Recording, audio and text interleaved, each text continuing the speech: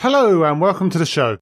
I'm your host, Jason Knight, and on each episode of this podcast, I'll be having inspiring conversations with passionate product people. We'll be talking about growth tonight, and on that topic, if you feel like growth hacking my audience up a little bit, why don't you pop over to onenightinproduct.com and sign up to the mailing list, or go to the podcast app of your choice, subscribe, and make sure you never miss another episode again. On tonight's episode, we'll go on a journey from small-town Florida to standing astride the world of B2B SaaS marketing like a colossus. We'll talk about some of the ways my guest finds growth, some recommended techniques to test and learn with business models, and how they're aiming to take the world of e-commerce by storm with the hottest new app on Shopify. For all of this and much more, please join us on One Night in Product.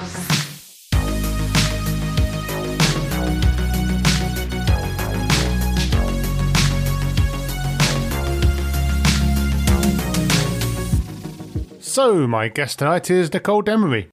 Nichole's a B2B SaaS consultant, go-to-market strategist, and product marketer. A passionate community and relationship builder, and now the CMO of Reeview and founder of Tag, top 15 hunter at Product Hunt, and moderator of a growth hacking community. Nichole used to work as an assistant to a private eye and is now donning their trench coat and fake moustache to seek out the best growth strategies for their own companies, as well as mentoring others to do the same. Hi, Nichole. How are you tonight? Hello, I am great. Thanks for that amazing intro. I actually do wish to see some kind of picture of you in a fake nose, glasses, and moustache at some point, please. I'll have to do that for Halloween. So, first things first, you are CMO for Reeview. Who are Reeview, and what problem do they or does it solve? So Reeview is an automated platform that finds, collects, and displays authentic user-generated video reviews for e-commerce businesses.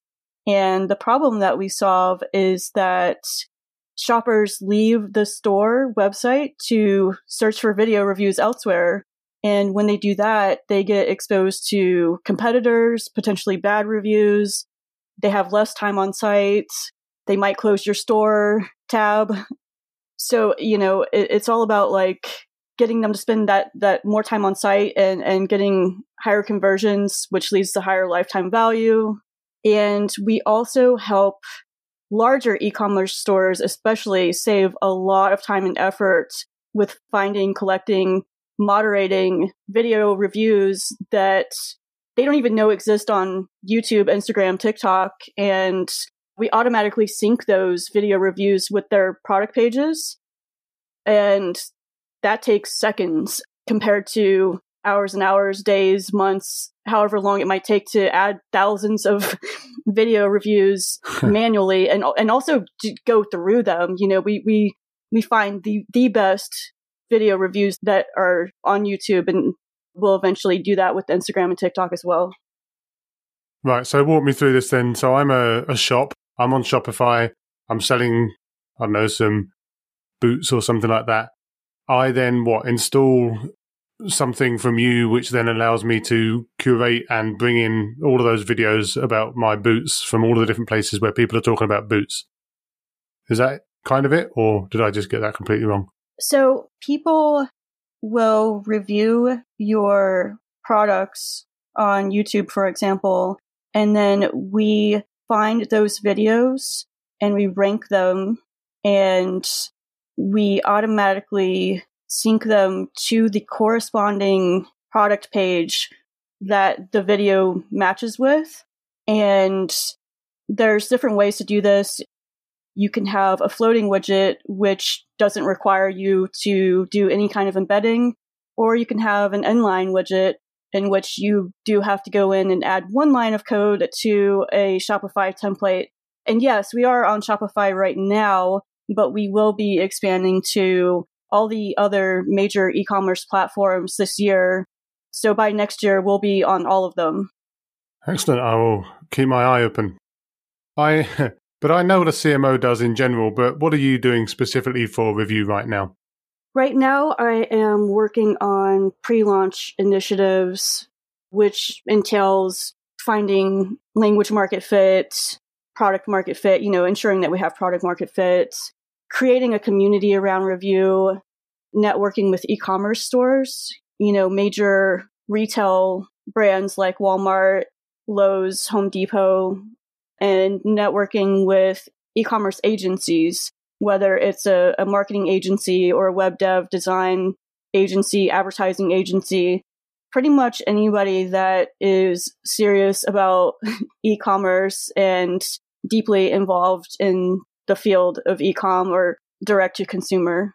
Right. So you said yourself looking to see if you have product market fit at the moment. So you're still pretty new in your journey, I guess. Do you feel that it's all about that validation and building awareness? Is that your main challenge at the moment? Well, we already have 100 stores that we have beta tested with. So we're pretty sure we have product market fit. We're seeing some amazing results. And so far, those 100 stores signed up for an implemented review before we even did any kind of outreach or marketing activities. So that was all organic. That's excellent. So it seems like that's done half your job for you. You must be just sitting back lying in a deck chair now, right? I wish. Alongside that, you're also the founder of Tag, which has 3 Gs, but I'm hoping that I only have to pronounce one of them. That's a meeting scheduling solution, which is, I believe, going into public beta this year.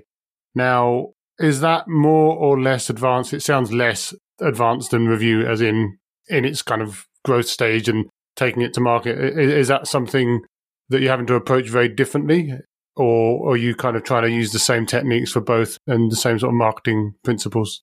Well, it's a completely different product. Tag is for B2B businesses that have back and forth when scheduling group meetings. So we're helping to solve that problem of eliminating that back and forth. And we're also eliminating having to deal with time zones because we use calendar overlays. Whereas Review is more of a B2C kind of product where you have, e-commerce stores with consumers buying products. And we're in pre-launch mode with both of them. We're not that far off from also going to an official launch with Tag as well. Right. Yeah. I mean, obviously, yeah, it is B2C effectively when you're talking about people buying stuff off of sites, but I'm assuming that you're mainly pitching to the businesses that sell to this. Is it more of like a B2B2C type affair though with Review, or are you advertising directly at the consumers as well? Our ideal customers are e-commerce stores, and we can work with small, medium, enterprise e-commerce stores. It doesn't matter.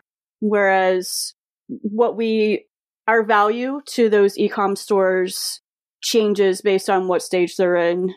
The automated part of Review and the AI and NLP and sentiment analysis is especially useful for the larger stores who, again, just can save hours and hours of time doing all of that work manually.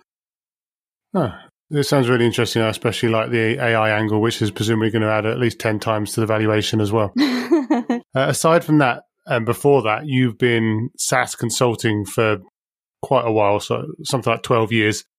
Some of that, I think, was with an agency called Interact, but you also seem to have been doing branching out and going out on your own for some of that time as well.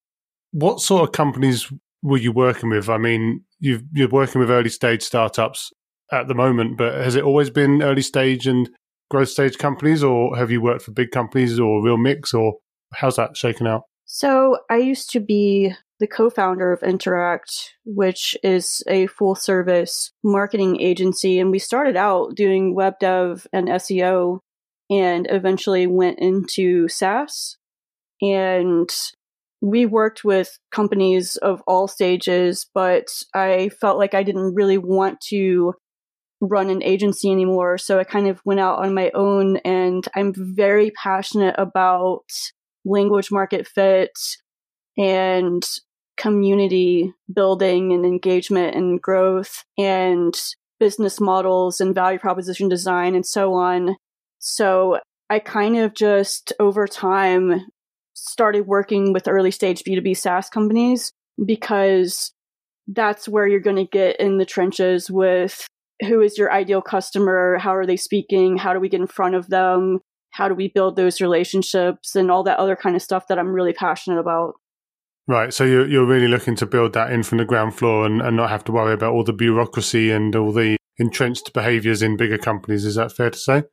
Absolutely. Although I can work with companies at every stage, I actually thrive in the chaos of the early stage startups.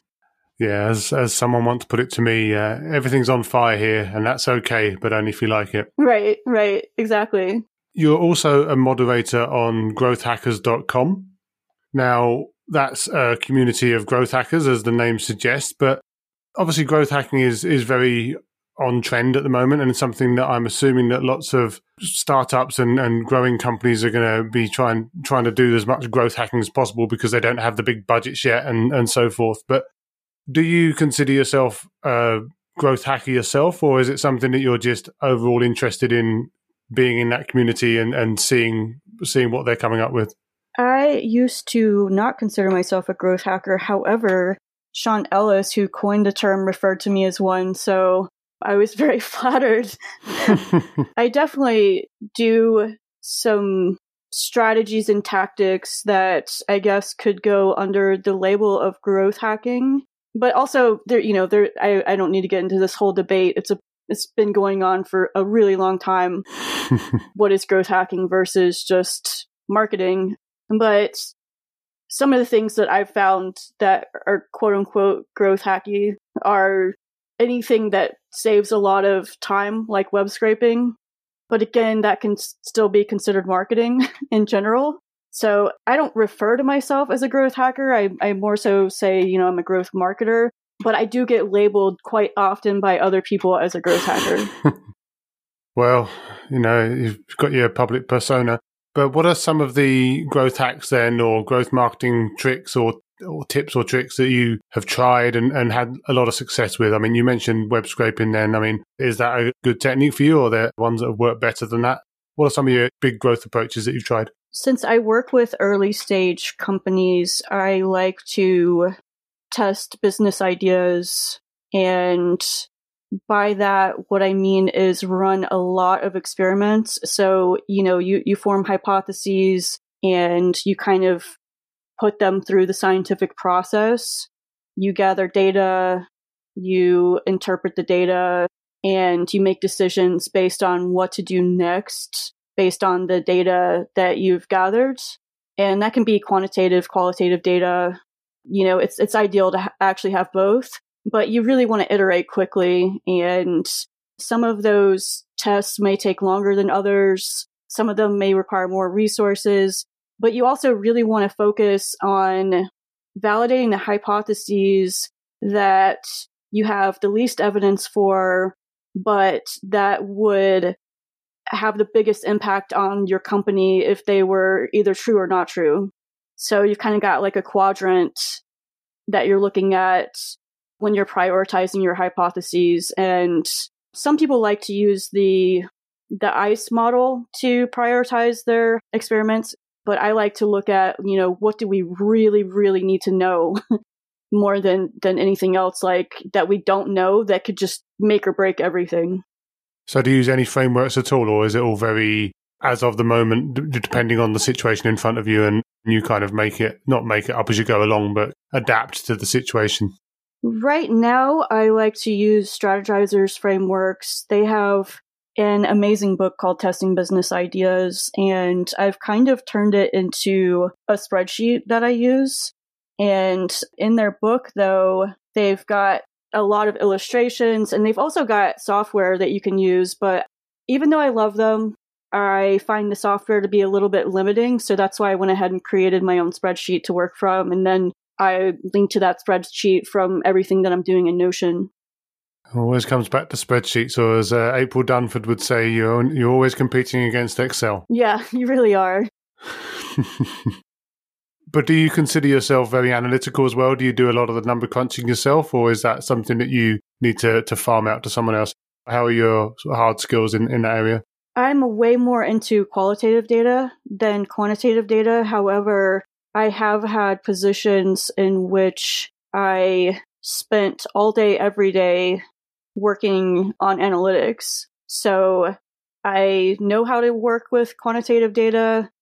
I'm just not as passionate about it as I am with having those conversations with people and getting to know them and understanding what emotions that they have around the product or the brand and how to truly connect with them in a way that we're bringing value to them and they become a brand ambassador or they, a community member or they have word of mouth or whatever it may be. Like at the end of the day, it's really about like building genuine relationships for me. So while I do also enjoy the numbers, I really enjoy math and so on.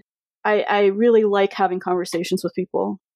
Yeah, and obviously it's a real central plank of product in general is you should always be having those conversations. And I don't think that people should look at qualitative data as lesser in any way, but obviously it takes time and sometimes it can be quite challenging to find the right types of people to talk to validate that. Have you ever had to go with your gut at any point or are you always able to get that validation up front? It's a process. So you have your hypotheses and then you try to test them, but in ways that you are trying to avoid biases at the same time. So you're not just trying to interpret the data in such a way that it supports your hypotheses. You can also learn from quote unquote failures as well. All of it, either way that the data turns out, you still learn something. So data is important to gather whether or not it is supporting whether your solution is a good fit for the problem or not. Yeah, that's fair enough. It's all about not falling foul of analysis paralysis, I guess, and making sure that you make your decisions in a timely fashion, especially when you're looking at really early startups as well, where I guess you've got a certain bias to action as well. Yeah, absolutely. You have to have a lot of focus. It's so easy, especially in the beginning, to want to do everything and anything and be a part of every channel. But you really need to focus on the one or two channels that you're finding that are working out well for you. And that's why we started with Shopify. We found that it's a really good growth lever for us. So we've been really focused on that before the other e-com platforms. Yeah, that's interesting because before this, we spoke briefly about some of your principles. And one of the things that you mentioned was around making sure that you're building a product that really fits to a certain segment of the market and not trying to go too broad and appeal to everyone. Absolutely. Yeah. So have there been any examples of where you've either got that really right in your career or where you've maybe even got it really wrong and gone too broad too quickly that you could use as a cautionary tale? When I used to do SEO engineering, which I spent a really long time in SEO, I also wanted to do CRO. I wanted to do UX, UI. Like I was trying to offer way too much. I deeply wanted my clients to understand that SEO is just one channel and not all of your online marketing. And I completely overwhelmed myself all the time trying to do everything. And eventually I realized that focusing on one or two things has so much more of an impact than spreading yourself thin over trying to do everything. And that took me a long time to learn. Just because you know something doesn't mean that you have to do it. And yeah, that took a really long time for me to learn and actually implement. Because even when I realized it, it still took me a few years to say, okay, I really need to get focused here and not feel like I have to prove that I know everything. Absolutely. That's how I get away, because I don't ever have to try and prove I know anything, because everyone knows that I don't know anything at all. The more that you learn, the more you realize you don't know. So that could be true. Well, there's also the cliche, which I actually also believe is true, which is certainly from a product management perspective, you're never supposed to be the smartest person in the room. You're supposed to ask the best questions, right? Absolutely. Now, you're also, or you have been, a top 15 product hunter on Product Hunt. So you obviously live and breathe this stuff and you're really passionate about new products, because otherwise you wouldn't be on there. What's one of the best products you've seen recently and how has it impressed you?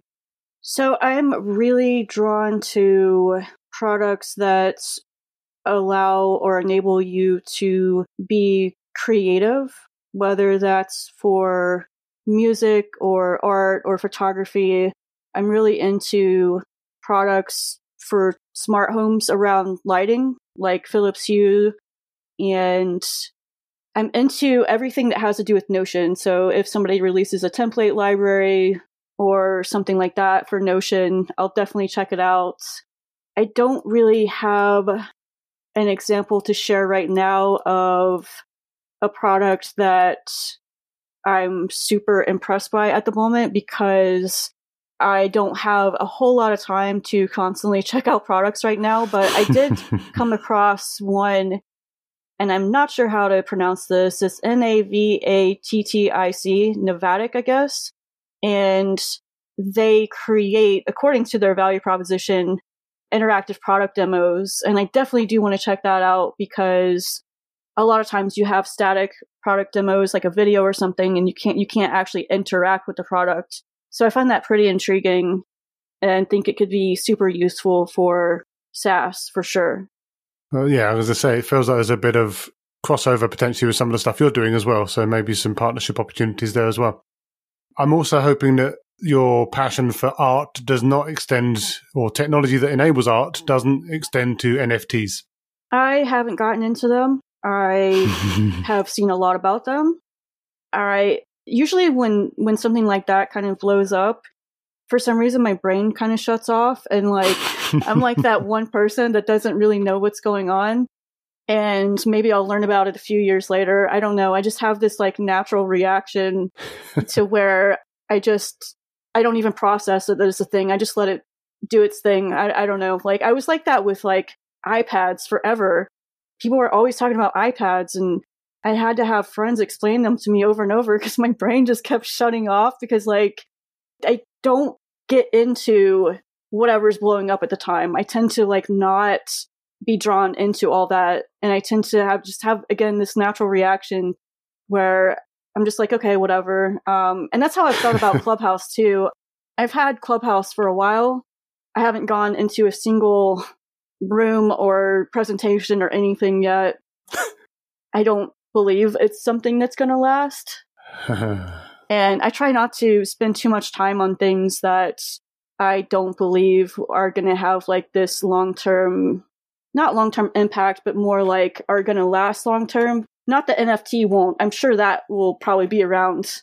It seems like people are really, really going in that direction right now. And if you look at the predictions for things like e-commerce, even a lot of people are wanting to move to like cashless societies and so on. So I can see that enduring, but yeah, I don't know about Clubhouse, and I'm rambling, but anyway. That's fine. I was just thinking while you were talking, actually, that if I were to describe to you as a marketer, someone who was really suspicious and a bit of a laggard when it comes to new technologies and things that they're not sure if they're going to work, they're going to be your worst nightmare to actually market to, right? So are you basically your own worst nightmare when it comes to marketing stuff? Or? Well, you know what? I'm cutting edge when it comes to strategies and tactics and ways of thinking and concepts and so on, but I don't always stay up on the latest trendy things when it comes to tech. And I like that use of laggard. You must be reading Forrester all the time. Oh, I come from the old country. We use words like that all the time. Right. But I'll be glad to unveil the NFT in this podcast episode after this goes out. Awesome. Hey, if anybody wants to purchase this podcast episode with NFTs, just let us know. We probably have the technology between us to sort that out. And do you ever try and get in touch with any of these founders on Product Hunt and try and help them sort their marketing out if you think they're not doing a very good job, or do you just kind of leave them to it? I really don't do outreach to founders. They tend to write to me on LinkedIn or Facebook or fill out the form on my website to determine how we might collaborate. But I do participate in communities. So if a founder posts in like SaaS growth hacks, for example, what do you think about my onboarding or my language on my site or whatever, I tend to be helpful there and check out whatever it is that they're sharing and give them a little bit of feedback. But I don't really do any outreach to them. But speaking of helping people out, you're also involved with Growth Mentor, where budding entrepreneurs can reach out to experts like yourself for advice. So how important is paying it forward to you, and how much do you like to get involved in that? I love that. I feel like it's everything. I love collaborating. I love connecting with other people, and Growth Mentor is really special. It's a very highly vetted community. The founders talk to every single person who signs up to be a mentor and approves them manually, and they get to know them, and mentors get to know each other. And I've met a lot of amazing people through there. And Dan Martell is cool, Clarity is cool, but like Clarity.fm, for example, you don't get vetted. You can just kind of sign up there. You get reviews left for you, but pretty much anybody can sign up on there. Whereas Growth Mentor, you have to go through a process of approval. And I think that makes it more of a close-knit community and a more involved community.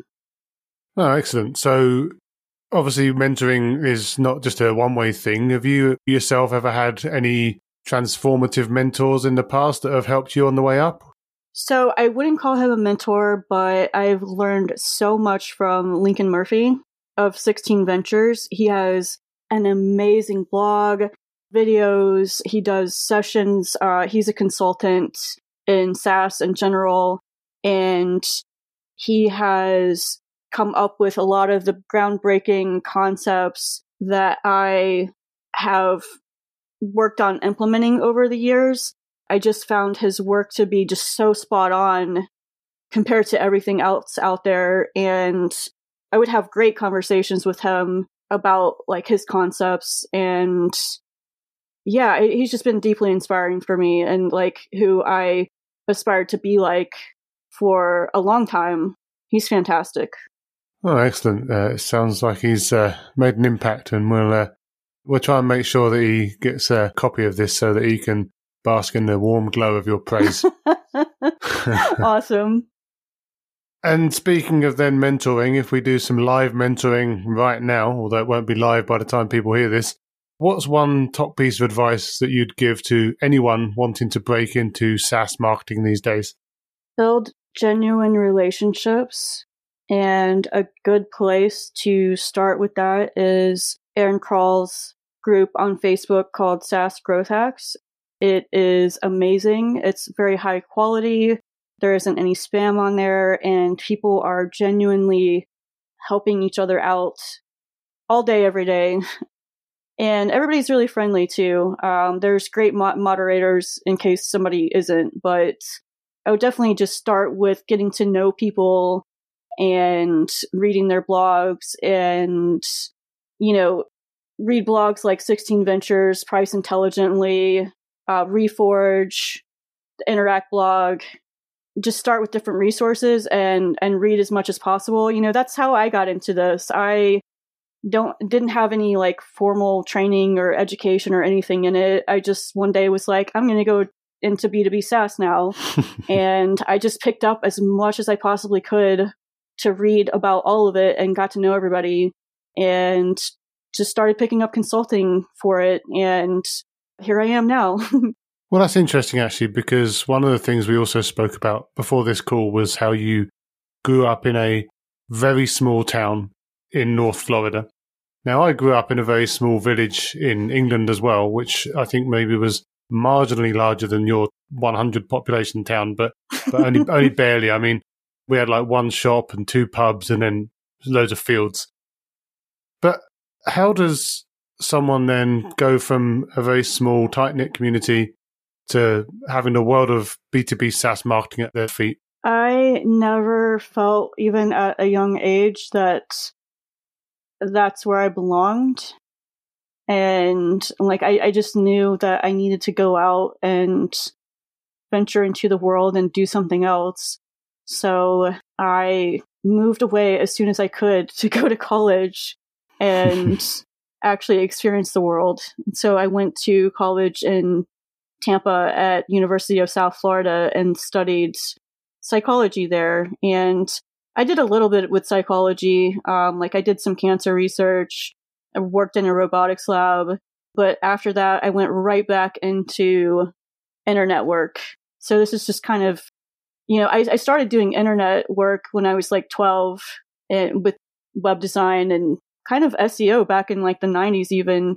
I would figure out how to rank at the top of this search engine called web crawler.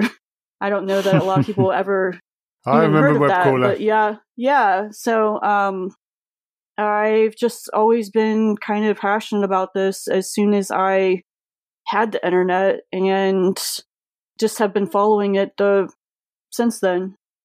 No, I think it's great, and it's really resonates with me as well. Again, having come and grown up in a very small village as well, this whole idea that there's always something more and there's always something higher to strive to. So I can definitely appreciate that. Absolutely. And, there's nothing wrong with a town of population 100. It can be quite charming, and you can have quite a community where there's a lot of support for each other. But I do like to be kind of in the middle of things, like downtown, and where there's a lot of concerts and plays and musicals and things like that going on. Like we said, everything's on fire. It's all chaos, but it's okay as long as you love it. Right. And where can people find you if they want to connect and have a chat about product marketing or growth hacking or any other stuff they've heard on this podcast episode tonight? I am very active on Twitter. I check LinkedIn every now and then. I'm on Facebook. I have a website. Omnichannel. Yeah, right. I get a lot of DMs and emails though, so I'm not always the quickest at getting back to people, so I can't promise that I will respond right away, but I will try my best. We can always get people to write you a letter if it comes to it. Oh yeah, let's move to snail mail. Well, that's been a fantastic chat, and obviously really interesting to hear about some of your background and experiences. Obviously wish you all the best for the battles to come. We'll hopefully stay in touch, but as for now, thanks for spending the time. Thank you so much for having me. It's been an honor. As ever, thanks for listening. I hope you found the conversation inspiring and insightful. If you did, again, I'd love it if you could pop over to onenightinproduct.com and sign up to the mailing list. Go to the podcast app of your choice, subscribe, and share widely with your friends on social media.